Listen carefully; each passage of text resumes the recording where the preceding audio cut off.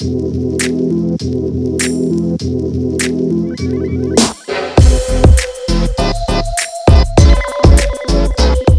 to all of our amazing listeners and welcome to Season 2 of Northern Lives. My name is Dallin, and as always, I'll be your host for this entire season. Now, before we get into this episode, I just wanted to take a moment to thank everyone who listened to the first season of Northern Lives. When we started this podcast last year, our goal was to share stories. We wanted to hear the stories of our students, our staff, our alumni, and members of our communities. From young authors to millennial entrepreneurs, video game developers, and even the Minister of Education, we have been so thrilled and excited with the guests that we've had and the people who have listened. Whether you tuned in to every single episode or just a portion of one, Season 1 was a success far beyond what we imagined that it would be. And that's because of the people who listened. So, on behalf of myself and Northern Lights Public Schools, thank you. And we hope that Season 2 will be just as interesting and educational as Season 1. So, let's get to it. According to the Coffee Association of Canada, the average Canadian consumed over 100 liters of coffee in 2017. 71% of Canadians drink coffee every single day, and more Canadians drink coffee than they do tap water or bottled water. And we know that a lot of our amazing teachers wouldn't be able to function without their daily coffee as well. So we're talking to a man who's made coffee his passion and his career and finding out how he got there. Kieran Wheeler lives in Cold Lake and owns Elevate Coffee Roasters. He imports and roasts his own beans and sells them in local supermarkets and cafes. Kieran took the time to speak with me about the science of roasting coffee and showed me the ropes. So you graduated from Grand Center High School at the time. That's correct. Which is now Cold Lake High School.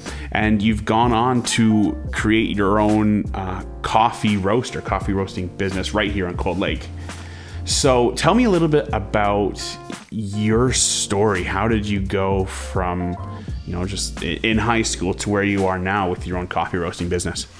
Right. So, so I graduated in 2003 from the high school, went to university, pursued, a degree in theology, and ended up kind of living a little in BC, and we spent a little bit of time in Ecuador.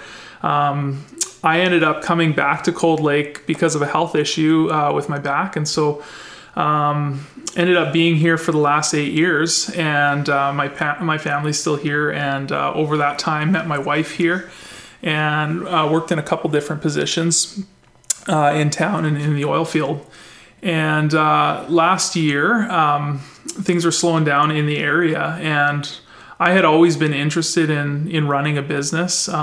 It was always something that appealed to me, and over the last few years I had roasted coffee as a hobby. It was something that I kind of developed a passion for and a love for. Really good tasting coffee, realizing that not all coffee is the same. Mm-hmm. There's a big range in how stuff tastes. And so, I just started doing it as a hobby. And as I thought about opportunities in the area to start a business, this is one that appealed to me because it's something I'm interested in. And was already doing on some level, and just started to get excited about it and look at the different options and opportunities that were out there, so that's kind of what took me to start walking down that road. Now, did you have any experiences or teachers or things that you learned in high school that have contributed to what you're doing now, roasting coffee? Right. One of the things that I've learned, I guess, since graduating from high school is I guess I really underestimated how interesting learning about things can be. And so some of the things that I was really naturally interested in high school, physics was my favorite subject. Physics for me was like, hey, if a train's going this fast and it's slowing down at this rate, how long is it going to take to stop? And like those things, that was a real world like problem. Practical value. Problem that you could have. And so I naturally really enjoyed that stuff. And so chemistry, was another thing, learning about changes in chemical. Mr. Johnson actually is still teaching there. He was my chemistry teacher in high school. And Yeah, and so basically, when it came to learning about those things, like a lot of that stuff applies to coffee. And so my, I guess, personality is to be fairly mechanically inclined. Like I want to figure out how things work and how to fix them or how to make them better. And so with coffee, we have a lot of that same things happening. I remember in grade 10, we had a science experiment talking about temperature changing in water and how, you start putting tons of energy in as water approaches the boiling point. You're putting lots of water or lots of energy in, and the temperature is actually not changing much because you're changing the state of the matter. You're turning it into steam. So I know that's kind of boring for a lot of people, but with coffee, you're having the same thing. You're applying heat to a product, and it's changing, and you're wanting to log that change, and all of that stuff affects the taste of the coffee. And so those are the kind of things that I kind of think back to in high school about, man, like this basis that I had of science that I probably went to university with not really feeling like it was going to be useful at all, is something I think back to now, and I'm like, oh man, this is actually really, really applicable. And so the only other thing I'll add to that is a lot of the teachers that I had through high school, even in junior high, I still see around town, and they're really, one of the pictures I get from them is just how invested in education they are, because they still care about how you're doing. It puts a smile on their face if they know, hey, I taught this kid and they're doing okay. And seeing that care that I've actually got to look back on from a lot of the staff the faculty that I was taught by is pretty interesting thing, and it's an encouraging thing to know that, hey, those are people that actually cared for you. And so So there's, like you said, a lot of science that goes into coffee roasting. Tell me a little bit about what the process is. So you have your big bags of coffee beans sitting here on the shelf right here. Where do you go from there? What happens afterwards? Right. So we bring in a coffee about a pallet at a time. It comes processed. So coffee's, obviously not able to be grown here in Cold Lake. So we bring that in. And so we'll take that, we'll weigh it, we'll roast it in our roaster. And that basically what we're doing there is we're applying heat in a very consistent and constant way. And then we want to measure how much heat we're applying, how that bean is changing, because all of that actually changes the taste of the coffee. And effectively what you're doing is you're bringing the coffee to a point. So for a dark roast, for instance, you're kind of getting to the point where you're burning the coffee. There's a smoke that's being produced throughout that. And so when people say they like dark roast, a lot of the times what they like about that is some of the burnt notes and the burnt flavors that come out of that dark roast coffee. And so, so that's basically the roasting part of it. We'll drop that into our cooling tray. It cools. Then we're taking that and basically weighing it out and bagging it. Coffee, once it's roasted, it kind of tastes best within, like, after a couple days. Okay. There's a lot of carbon dioxide that it gives off. It gives us about 2.5 times its volume in carbon dioxide after it's been roasted. So quite a bit then. Yeah, and so if you see a lot of coffee bags, sometimes they're inflated or they have that valve on them. And what that does is it allows the carbon dioxide, it basically prevents the bag from blowing up. Right. And so it can let gases out, but it can't let it in. And so, so that's the bagging part that helps keep the coffee fresh as well. And so once it's sealed from there, we roast to order as well. So we're not roasting a bunch and having it sit. It's when people, or Sobeys is low, so we need to bag some coffee, or we need to roast and bag some coffee, and then we'll deliver it that way. So. Are there are there trends in coffee drinking and flavors that you try to keep up with? I think, like, with coffee, it's a little bit of an overwhelming rabbit hole of information. It is a huge industry, and there's a very, they call what this is they call it the third wave of coffee. So if you have the first wave being, Maxwell House, even instant coffee, or Tim Hortons, for instance, the second wave of coffee was these Starbucks chains and things like that happening. And then third wave coffee is kind of this even different trend that's developing of really trying to improve the quality, improve the taste of it. And it's often seen as a little bit, maybe tastes a little bit different than what people expect, or it can taste a lot different. For instance, I had a friend I took to a place in Calgary, and I said, this is one of my favorite coffee places. And he tasted it. And he's like, is it flavored? And I'm like, no. He's like, oh, it tastes like blueberries. And he didn't actually like it. But he thought it was like a flavored coffee. And some of the lighter, when you roast light with a really good quality bean, you can bring out a lot of flavors that you wouldn't actually expect. All just naturally occurring within the bean itself. Yeah, for sure. So on your end here, is there anything that you do personally, while you're roasting or afterwards or whatever the case may be, where you can kind of test for flavor consistency and make sure that you're on the right track?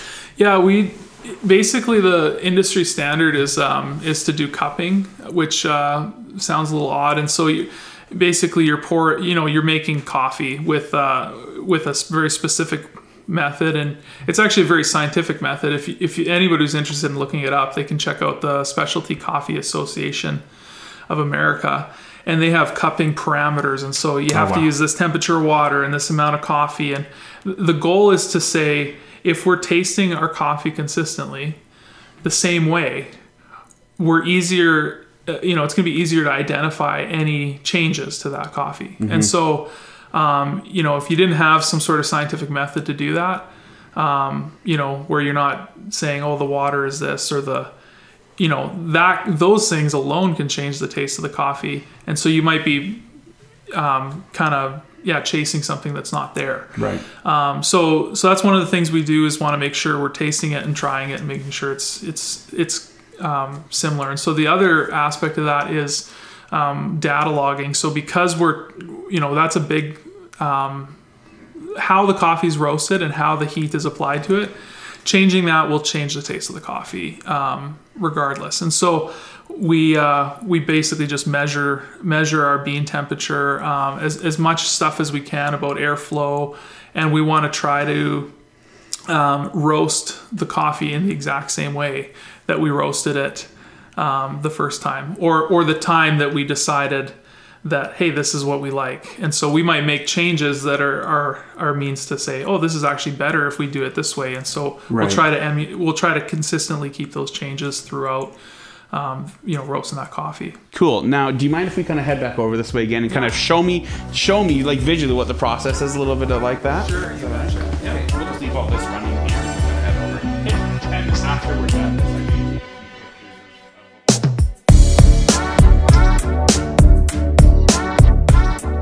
so from the bags here, where do we go? So we'll take, basically I'll weigh out the amount of coffee that we're going to use for that batch. So this is a raw product, and then we're going to put it in our loading hopper here. Up on the top here. Yeah. And then we'll start our data logging process here, so that we're watching what we're doing. You'll hear a beep in a sec. Well, actually, yeah, I can just leave it like that. So on here, we're actually getting real-time data of the bean temperature and the environment temperature.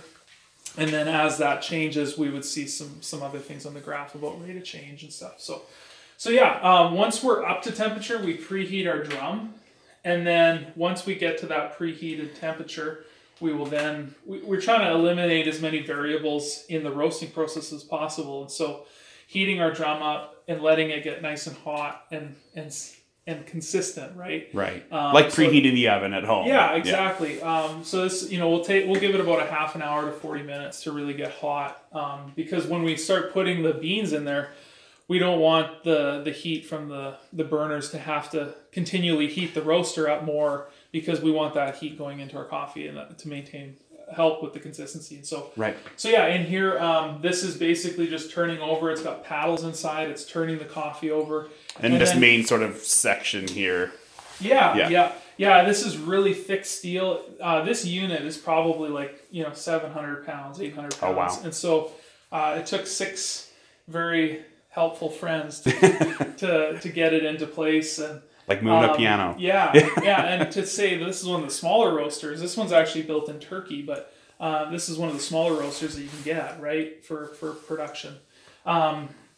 So throughout the roasting process, we can try our coffee. We can smell it.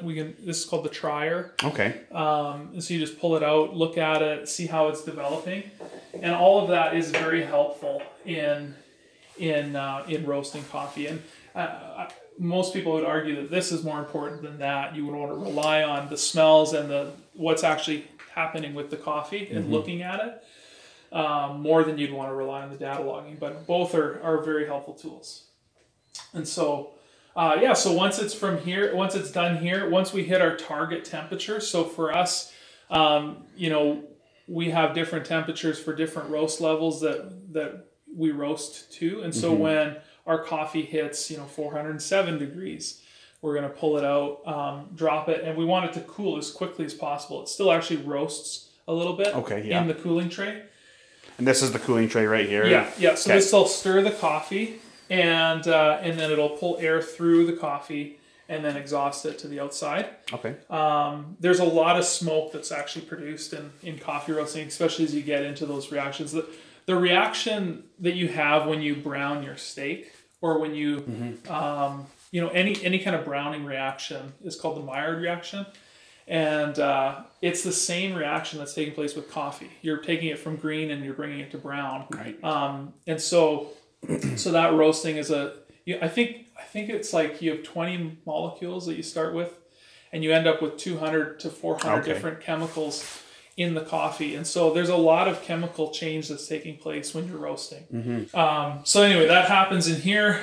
We will then put it into our weigh scale and then weigh it out. Sometimes we'll let the coffee rest in our containers and then and degas a little bit that way. But often I like to bag it right away, because then it can degas in the bag and maintain freshness and go from there. So yeah. Thank you so much. This has been really interesting. And next time I'm at the store and I, smell that coffee aisle, I know there's a lot more work that goes into roasting those beans than anyone might just assume. There's a lot more, science and technique and fine management than you might think. Yeah. Well, thank you very much, Dallin. I appreciate you coming by. Absolutely.